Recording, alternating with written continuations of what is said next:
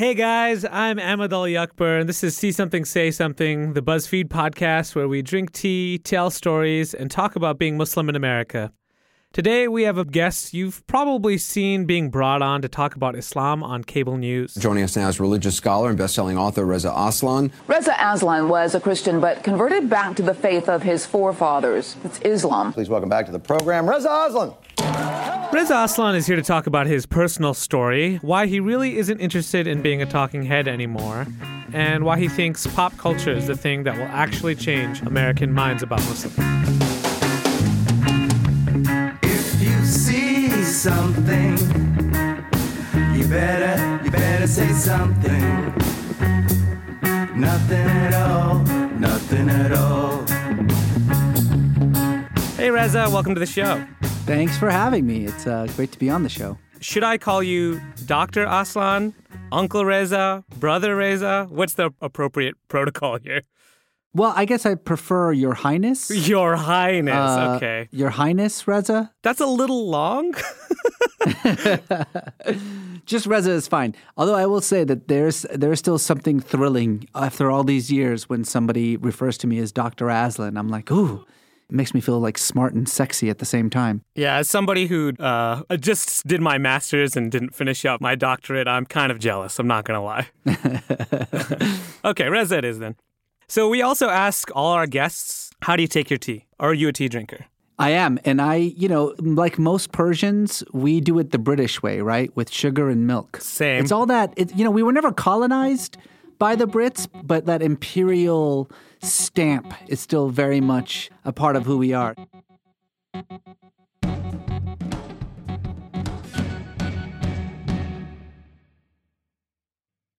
So our first segment is See Something, Say Something. This is basically a segment where I just find out what's on your mind this week. What are you really thinking about right now? Man, I wish I had a good answer to this, that I could be talking about, the fact that my youngest is about to turn 2, or that, I got to spend the Thanksgiving holidays with my family. But no, I can't think about anything else except the man who is about to become the most powerful human being on earth. It's a lot. What are you thinking about him? What are your thoughts? Well, we're about to be led by a serial liar with sociopathic tendencies.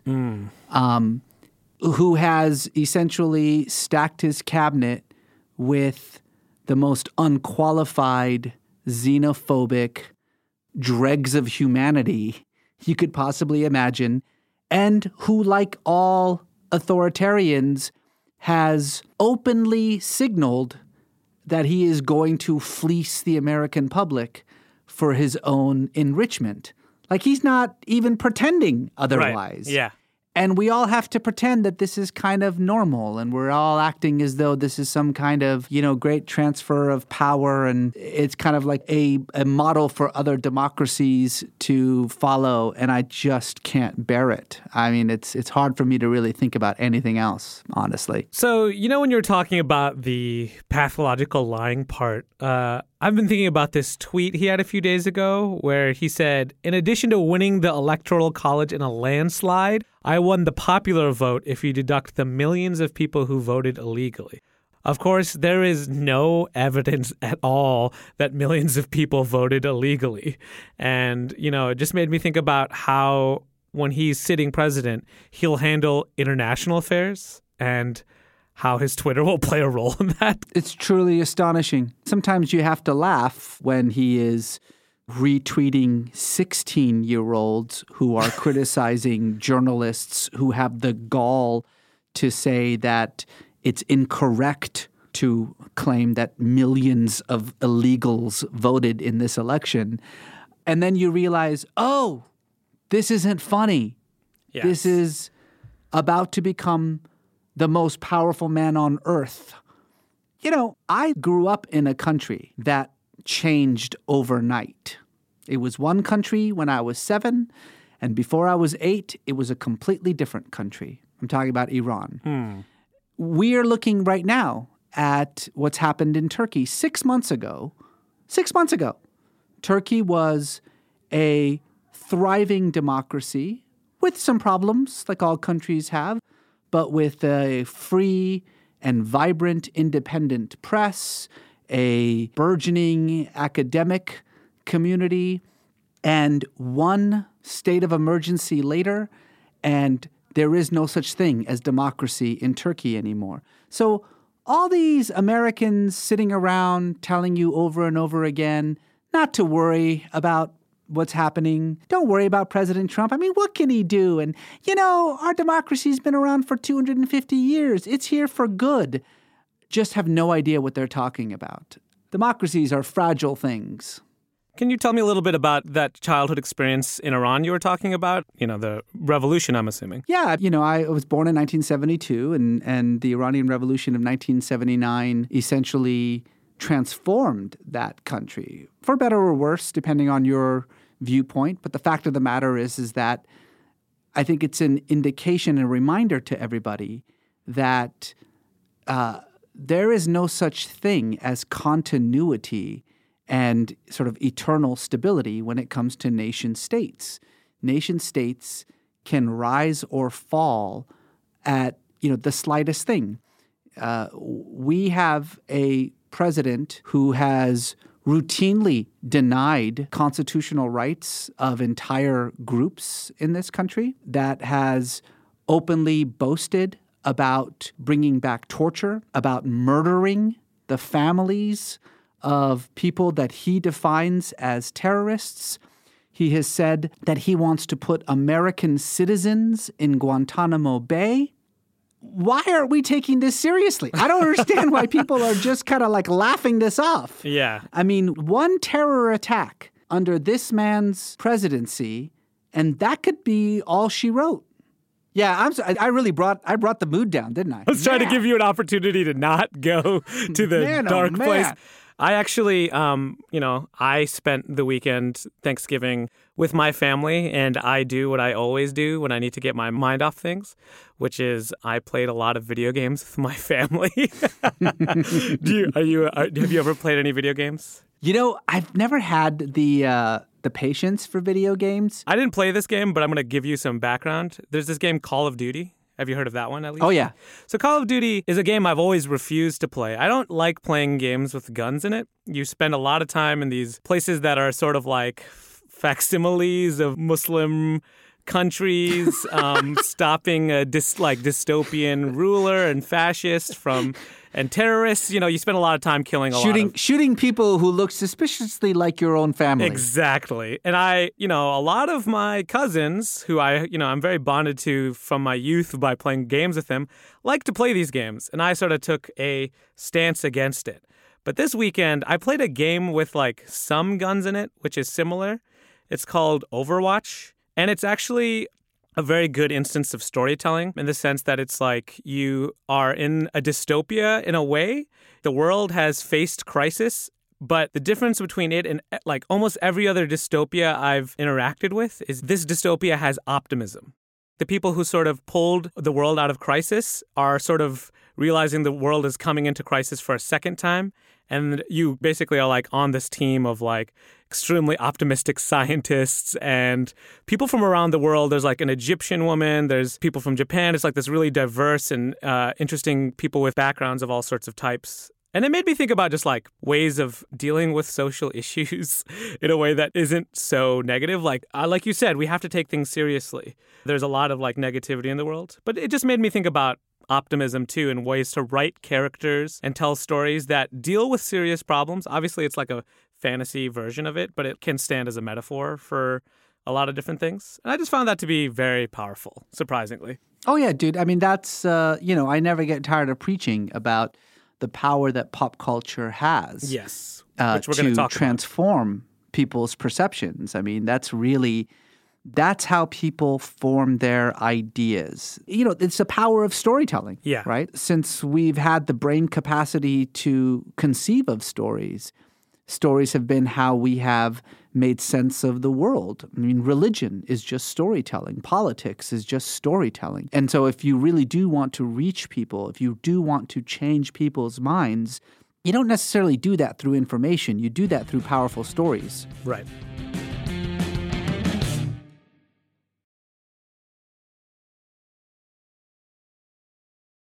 So you're most known for your appearances on cable news. Like Yeah. a lot of people have come to know your name when you butted heads with Fox News and CNN and different hosts on these network newses. We'll get to that later. You're talking about the power of storytelling, and you're actually the executive producer and a star of a mini episode of this thing called The Secret Life of Muslims, where That's right. basically it's like little snapshots, mini documentary interviews with different Muslims who have experienced different things. And it really like kind of resonated with me because this shows a lot about telling stories more than changing minds. And in your own interview, you talk about the power of stories like we've just talked about. So we wanted to actually talk to you about your story. You grew up in California as well in the 70s and 80s. And you also just kind of mentioned there the Iranian Revolution.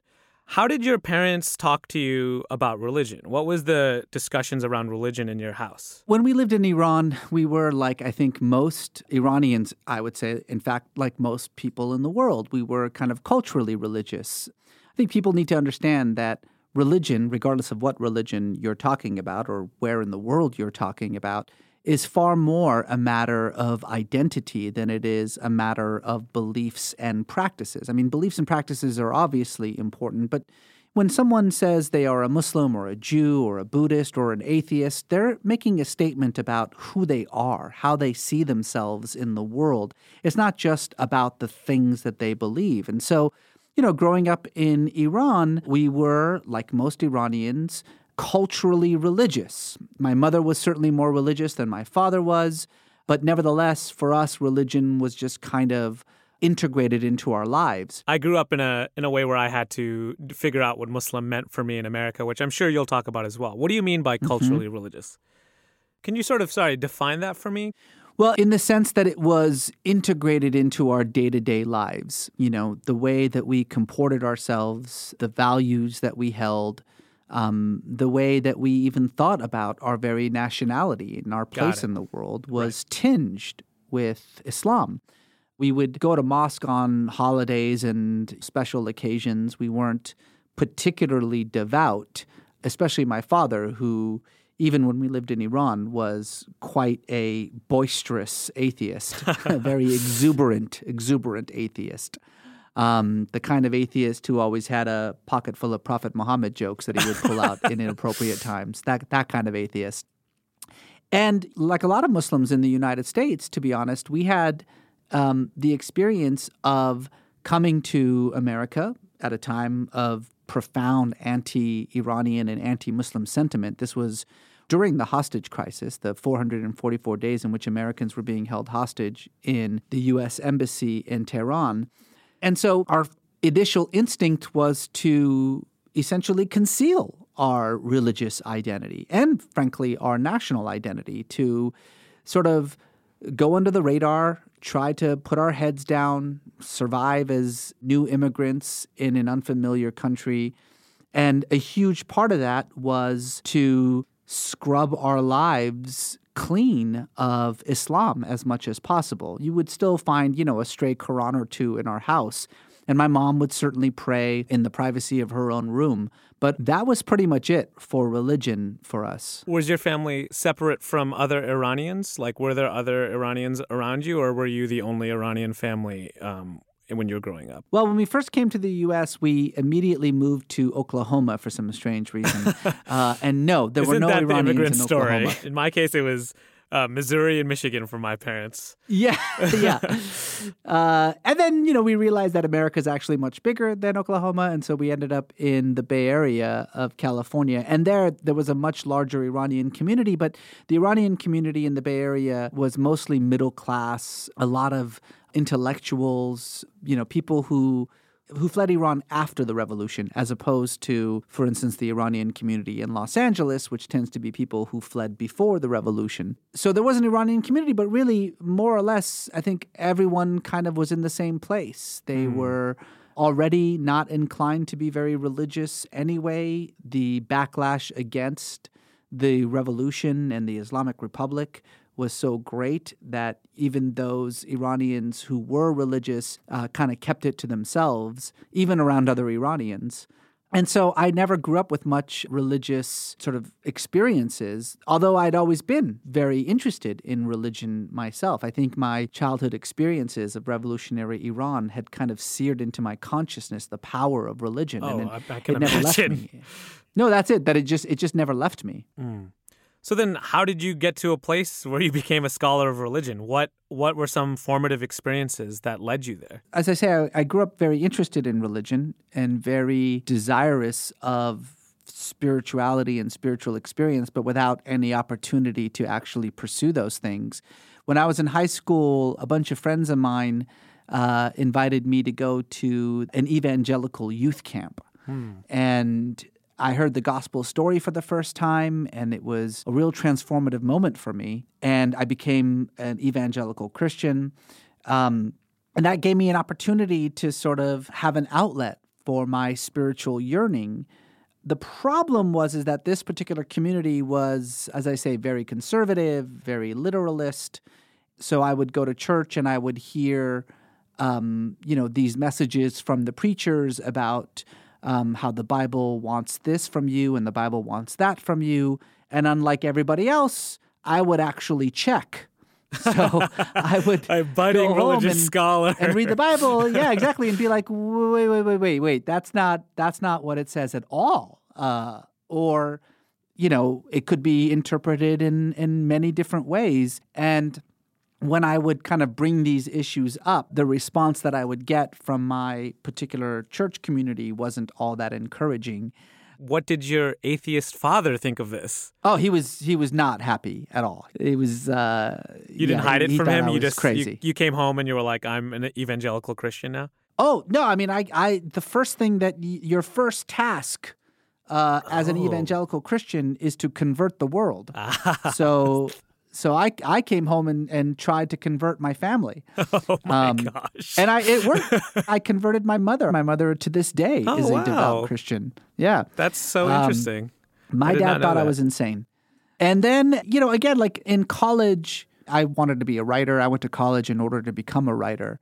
But I took a couple of religion classes here and there. And it was, as you can imagine, a completely different experience. It was an environment in which the questions that I had, the multiple levels of meaning and different interpretations of the scripture and the historical study of religion was encouraged. Those conversations, those issues were encouraged at college. And I just thought, this is so fun. Like, this is what I want to do. I mean, I'll still become a writer, but I'm going to study religion so that at least I have a job as I become a writer. Never in a million years did I think that those two worlds, my writing life and my scholarly life, would actually intersect, but I got lucky. And did you come back to Islam? I don't know if I heard you mention that story. By the time I'd started college, I'd already kind of started drifting away from Christianity, certainly the Christianity that I was introduced to in high school, but I was still very deeply desirous of a spiritual connection. I went to a Jesuit university, Santa Clara University in the Bay Area, and it was the Jesuits who really encouraged me to delve back into the faith of my forefathers. I didn't really know anything about Islam at that point. Anything that I did know, I'd long since forgotten. And so, I picked up a couple of different books and I just started reading about Islamic history and Islamic ideas and about the Prophet Muhammad. And I just felt like it provided a language for my spirituality that made more sense to me than Christianity and sort of the myths and metaphors and symbols of Christianity had ever done. And so I always sort of jokingly say that I had an emotional conversion to Christianity and an intellectual conversion to Islam. It's funny because I feel like for me, my Muslim identity was also forged under the fire of, 9/11 and being a young person during that time. And, there's a lot of parallels between this tension between do I want to hide my identity and protect myself, but I also want to explore my identity. And, I also did quite a bit of religious study in college, and I also feel like, you study all the religions and you sort of figure out that there is some, useful things in many of them. And for me also, Islam sort of became the one that was I still came back to it as the one that made the most sense for me. Yeah. So I wanted to talk to you about how, you come on to these shows as a religious scholar, but then as soon as you come on, there are these totally ludicrous premises that the questions are based on. The justice system in Muslim countries, you don't think, is somehow more primitive or subjugates women more than in other countries? Does Islam promote violence? Is it true in the Muslim faith that if you were the child of a Muslim father that you were considered by other Muslims to be a Muslim? Is that true? You're a Muslim, so why did you write a book about the founder of Christianity? Well, to be clear, I am a scholar of religions with 4 degrees, including one in the New Testament and fluency in biblical Greek, who has been studying the origins of Christianity for 2 decades, who also just happens to be a Muslim. And it really feels like you're at a disadvantage and maybe you haven't been able to say the things that you wanted to say. So if you had the chance again to have that big audience, what do you wish people, one thing that you wish people would hear from you? What is one thing you want them to know about Islam or Muslims? Well, first of all, let me just say that I don't particularly enjoy that role that I've kind of been thrust into. I mean, I think a lot of people, a lot of other people enjoy me in that role. And I'm glad to be, a source of such mirth and amusement to a lot of people. But I just don't find it to be all that useful. I mean, usually when I have some kind of clash on some cable news show, what happens is that the people who agree with me think I'm great, and the people who disagree with me think I'm awful, and nobody really changes their minds either way.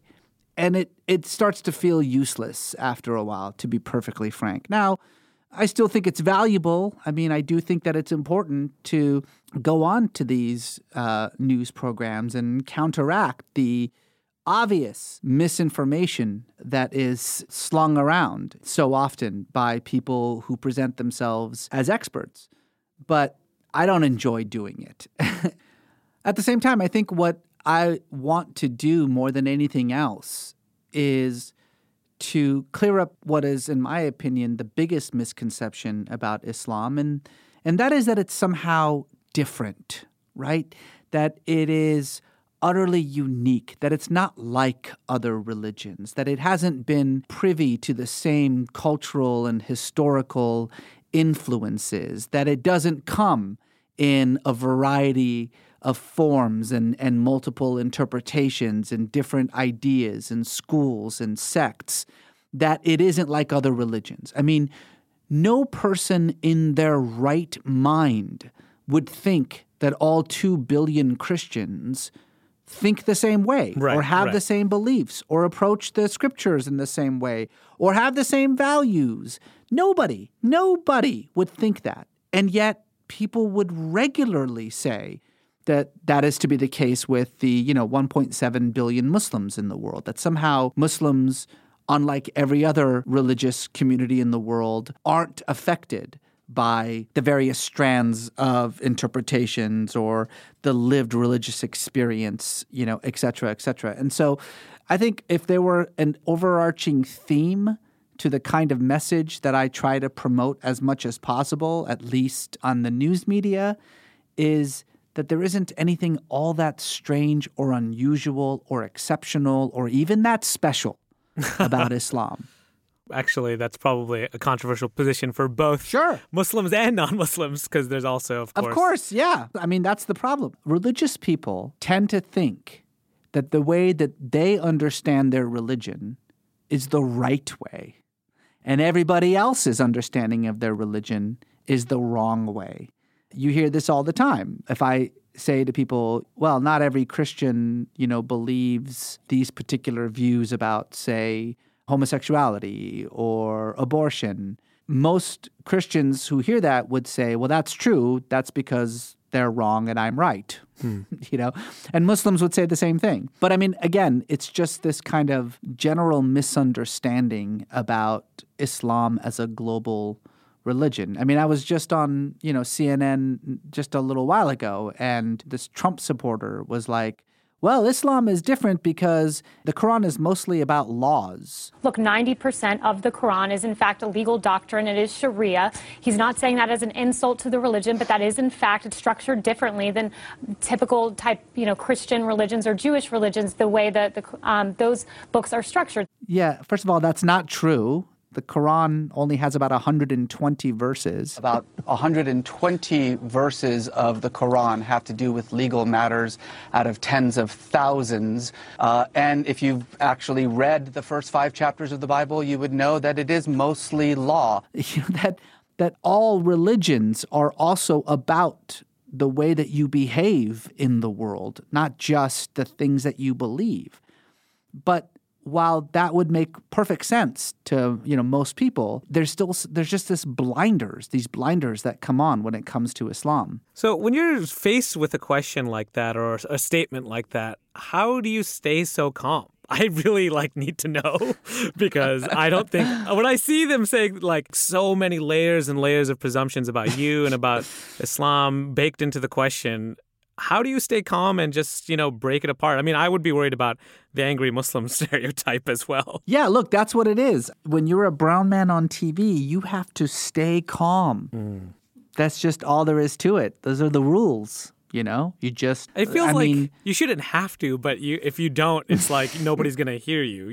That's kind of seems like the struggle. Well, even still, I've conducted interviews in which I thought that I was perfectly calm. And then afterwards, I've had commentators say, well, look at that angry Muslim. No wonder people are afraid of Islam. And I'm like, what? All right. I totally kept my cool. My wife always jokes. She always says, my tell is my eyebrows. You can always tell by my eyebrows how pissed off I actually am. You basically have already alluded to the fact that you kind of feel done with this punditry stuff. Was there a moment that made you just be like, screw this, I'm out? Or was it like a general evolution? I will tell you this, that there was a moment in which I had just simply had it with cable news. I remember it very, very clearly. It was maybe 3 years ago or something like that. And I was walking to my office and I saw this cable news network and the chyron said, "Does President Obama love America?" And I just thought, you know what? Just fuck this. I've just had it. I have just had it. And, a lot of people say, wow, I haven't seen you on the news lately. And I was like, yeah, because I just don't do it anymore. I've had it. But also I do feel as though there are more effective ways to get a message across to change people's minds. You've been investing a lot in different projects. I know I've seen you've had your hands in a lot of different stuff. That's it. Can you tell us about some of your projects? We already talked about Secret Life of Muslims. So the Secret Life of Muslims, I think, is a very important project. It's as you had mentioned before, a series of mini docs is the best way to put it, on Vox Media. It's basically just a little glimpse into the lives, the thoughts, the ideas, the struggles of American Muslims at various stages in their lives and their careers. Some of them are famous, some of them, aren't. But it's a way to just sort of get to know Muslims in this country as human beings instead of as, symbols of a different religion or a different ethnicity or a different culture. I talk about this a lot, actually, on the show where, I told a story in an earlier episode where I talked about being asked to speak for Islam in front of, churches and schools when I was younger, and how I also kind of came to that similar conclusion to you about how trying to directly speak to the misconceptions or trying to change people's mind by just talking about the issues themselves seems to not be so effective. So you've gone on a lot of these shows where you are brought on as the Muslim expert. Do you think that these appearances do anything to educate people? It's not about educating people. I think we have to remember that bigotry is not a result of ignorance. It's a result of fear. And fear is impervious to data, right? No amount of information is going to stop someone from being afraid. What does change people's perceptions, what does take away fear, is relationships. And while it's difficult because, there are so few Muslims in the United States, less than 2% of the country is Muslim. The fact of the matter is that the vast majority of Americans don't know any Muslims, have never met any Muslims. The only Muslims that they know about are the ones that they see on the news, and so that's not good. But if they do get an opportunity to see Muslims in a different light, whether it is through something like Secret Lives, which, you just get to hear a Muslim talking about themselves, or whether it's through television shows or films, other pop culture media, I think that has the potential to transform the way that people think about Muslims in a way that nothing else does. I mean, no amount of news commentary, no amount of books that I write are going to actually change people's minds the way that a single television show could. So, yeah, over the last 4 or 5 years, I've really pivoted in my career and I have now spent the bulk of my time with my production company, BoomGen Studios, developing, investing in, producing, creating content for film and television. I hear you've got a ABC sitcom that was picked up. Can you tell us about that? I've got a sitcom on ABC. It's about an Iranian-American Muslim family living in the U.S., in the post-Trump years. Oh, okay, It's wow. It's very much based on my own family experience. We've got that at ABC. I've got 2 other TV projects at a couple of other different networks, and I'm hoping to be able to announce that before the end of the year. Some film projects. I really do believe that this is the way that people like me, who do see it as their responsibility to present an alternative perspective on people of the Middle East, Muslims, Middle Easterners in general. This is the greatest tool that we have at our disposal, is pop culture. Americans have always had their views on the world shaped not by their politicians, not by the news media, but by pop culture. It's usually politicians and news media that have to catch up to what pop culture has already embedded in people's minds. I feel like we're definitely seeing more and more sort of people of color focused sitcoms and the like. I mean, there's like Blackish and Fresh Off the Boat. But I'm actually curious. Both ABC shows, by the way. Both And so ABC shows. let's hear it for ABC. That was it difficult pitching it to them? No. What was it? What was that experience like? It took 10 minutes. It took 10 minutes. They bought it in the room. It was our first pitch. They were like, "This is what we do at ABC. We will take it." So, good on ABC. Honestly, they have decided that this is going to be their brand. That's so cool. And that's great. And I think that kind of courage, that kind of ability to sort of say that we are going to reflect what this country looks like is what we need out of networks and executives. And listen, BoomGen Studios was formed almost 11 years ago. And, this isn't something that just happened. I bet the landscape probably looked a lot different 11 years ago. Exactly. We have been pitching stories, pitching films, pitching projects for 11 years. It's just that over the last 3 years, people have started to actually buy them now.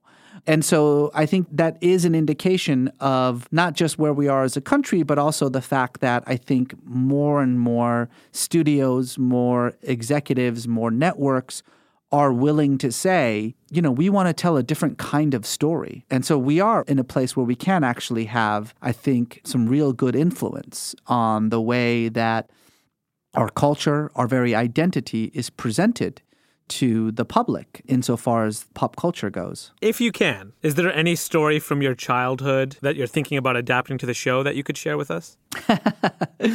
Well, as I said, when I first came to the United States, it was in the middle of the Iran hostage crisis. And so, there was a lot of anti-Iranian, a lot of anti-Muslim sentiment. And so I spent a good part of the 1980s pretending to be Mexican. I told people that, I learned a little bit of Spanish. I learned I break dance. I could tell you how long ago that was. Break dance. Sorry, that took me a sec. Oh, totally, dude. I was like, you have to show us that. There needs to be some videos of the cardboard box, the Adidas tracksuit. Oh yeah, dude, totally. I had the cardboard box. I had the shoes. I wasn't bad.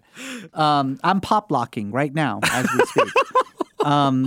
And so, yeah, the main character in this show does pretend to be something else besides, Iranian and Muslim, and hilarity ensues. But that was a big part of my struggle growing up, was to just pretend that I was something else.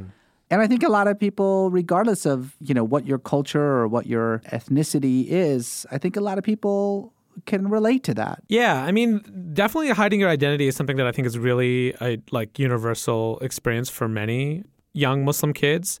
And I think it's something that could be portrayed more and more on TV. So as somebody who's doing this now and thinking about it, who do you look at that's doing a good job telling their truth on TV or writing or just in the creative arts? Who is sharing their story well? I think Iqbal Theba, who's also in Secret Lives of Muslims and, who's longtime star of Glee, is doing a marvelous job of integrating his Muslim identity into the pop culture. I think that Hassan Minhaj is killing it on The Daily Show and is probably poised to become a major star. And he's somebody who is very real and honest about his Muslim identity. Asif Manvi, his new Showtime show, Fatwa, is going to be fantastic because, again, it's dealing with these ideas, these stereotypes about Islam and sort of figuring out ways to turn them on their heads. G. Willow Wilson, who I love her books. Is, obviously a great author, but what she's doing with Ms. Marvel is, it's unprecedented. We did a huge segment about Ms. Marvel in our third episode, actually, and talked to fans. Yeah, it's really having an effect out there. I know. It's amazing. Riz Ahmed, dude, we got a Muslim in Star Wars. Come on. Yeah, that's something definitely, as a huge Star Wars buff growing up, I never thought. I know. I thought we were just going to be Tusken Raiders for the rest of our life. And yeah, exactly. Actually, little known fact, Chewbacca is a Muslim. Is that right? Why is Chewbacca a Muslim? Wookiees are Muslim. Wookiees are Muslim. All right.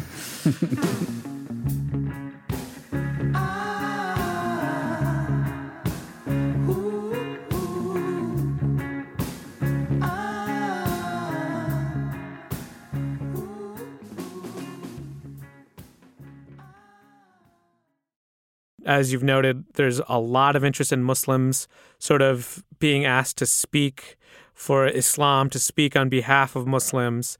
And, a lot of non-Muslims, maybe liberal non-Muslims who are interested, want to know how to help. So my question is, how do we navigate that space? What is your advice for those people who are trying to sort of advance the conversation? Well, what I would say, I think, to Muslims, young Muslims, is that you don't have to be a representative of your entire faith, but simply being yourself, your true and honest self, is the best representation that you could possibly give someone. If what changes people's minds is not information but relationships, you should stop trying to teach people the Quran or teach people Islam, and instead just show them who you are. Show them your values. Show them the kind of person that you are and the fact that who you are is very much tied in with your faith. That changes everything. So be yourself. Be yourself. Be proud of your ethnicity. Be proud of your identity. Be proud of your culture and religion. But don't feel burdened by having to either represent, 1.7 billion people in the world, or to even have to respond or apologize, for acts that are done, by Muslims in the name of Islam. None of that is going to help anybody. Just express your values through your actions, your friendships, your relationships in your neighborhood, in your school, in your community, and you would be amazed at the power that has in changing the way that people think, not just about you, but about your culture and your religion. And to, I think, non-Muslims who want to live in, a country that actually promotes, the values that we constantly talk about but rarely live up to, you have to just make a very simple decision, which is that you have to decide what kind of country you want to live in. You have to decide whether you are going to celebrate the fact that we have this enormous diversity, that we are soon to become the first country in the world that will be majority minorities, or you have to decide whether you want to fight against it. But if you do want to celebrate it, you celebrate it by finding common cause with people who are a different color or a different faith or a different ethnicity. The magic of this country is precisely the fact that we draw our unity from our diversity. And I think that while that is scary to a lot of people, and I get that, it's also something that's miraculous and that needs to be celebrated and it needs to be nurtured.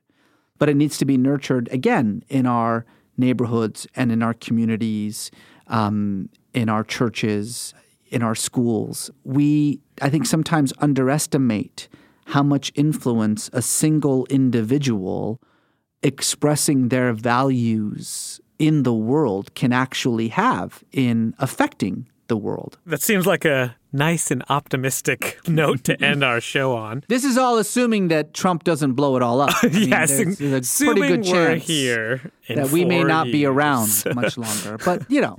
Thank you so much for being on, Reza. It was a pleasure to have you. I'm looking forward to your video. We'll it's not out yet, but it's going to be soon. Awesome. Thanks for having me.